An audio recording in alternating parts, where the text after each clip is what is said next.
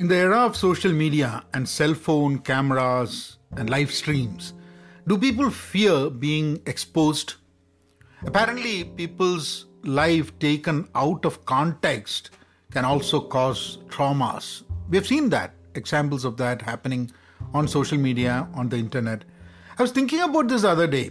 When do we feel exposed and why do we fear we might be exposed? Welcome to Pen Positive Outclass. This is Vinod Narayan. Thanks for tuning in. You're listening to the Journal of an Active Learner. And if you want to be part of an active learning community, head on to penpositive.com. And you can also follow me at penpositive, on Twitter, on Instagram, and the YouTube channel at penpositive.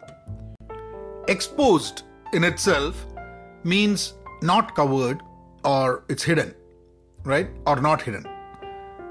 It's visible, right?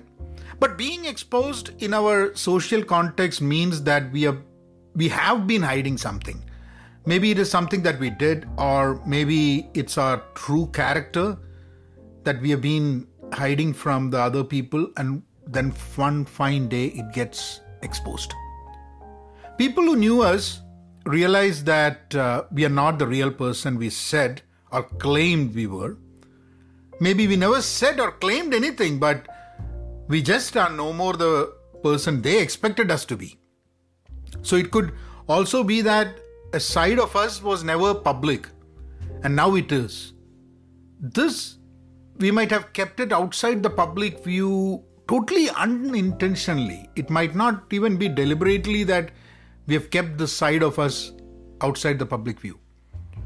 This is a very fascinating topic. The fear of being exposed happens when we have been intentionally hiding something and we don't want the larger public to know. People all have secrets. Some might be graver than the others. Some can damage and destroy people, while some might just create a certain deal of uncomfort. Nevertheless, being exposed is not a fun event, and maybe that's why there is a fear of being exposed. Now let's take a look at the whole idea of being exposed. A few years back, I decided that the only way I can be fearless on social media, is to be so transparent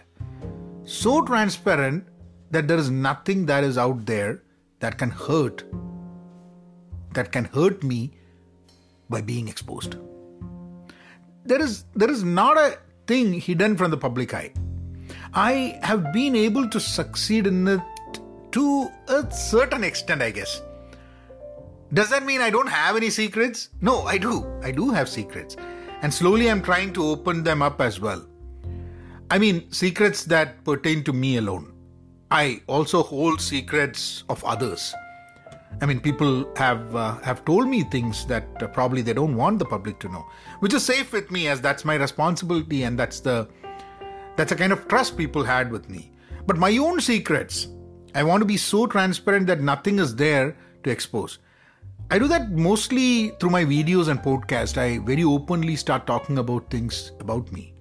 And even though this journal, I do on a daily basis this journal, and I've spoken about a lot of things that I fear.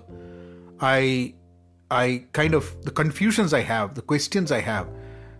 And this journaling activity is also a kind of exposing myself or being transparent. And I think does that mean I have no secrets?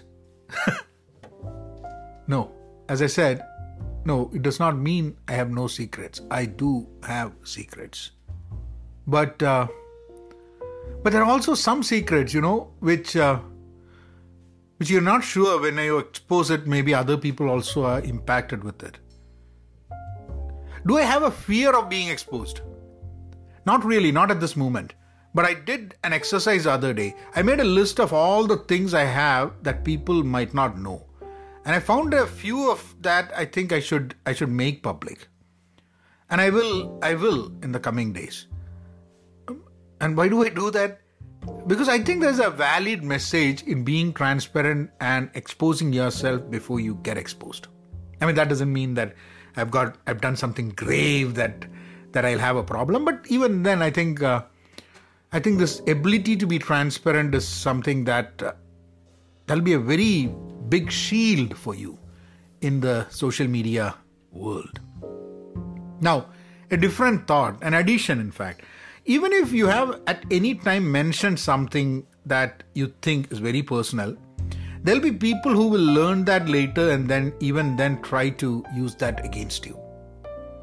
They won't even listen that when you tell them that you've already mentioned this, it's not a new thing, everyone knows it, they will still won't listen.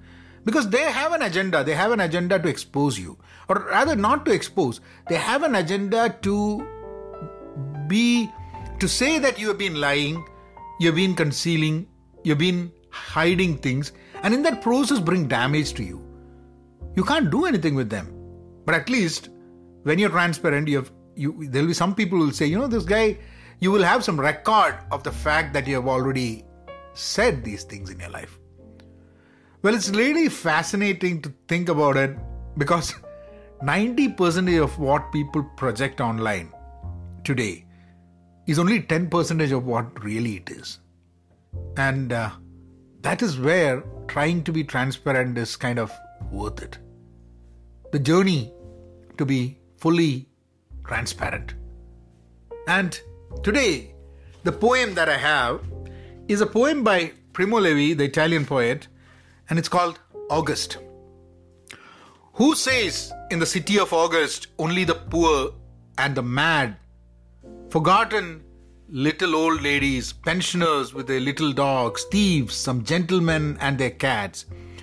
Through the deserted streets you hear a continual tapping of heels, see women with plastic bags, in the streak of shade along the walls, under the fountain with its small tower, in the pool green with algae, there's a middle-aged maid, about 4 inches long, with nothing on but a brassiere. A few yards further on, despite the well-known prohibition, the begging pigeons surround you in a flock and steal the bread out of your hand. Rustling in the sky, in weary flight, you hear the noontime demon. That's translated from Italian by Ruth Feldman and Brian Swan. That was a poem, August, by Primo Levi. And I'll see you all tomorrow. Be content, be pen positive, stay safe, and please be kind and be transparent. There's nothing to hide. Take care.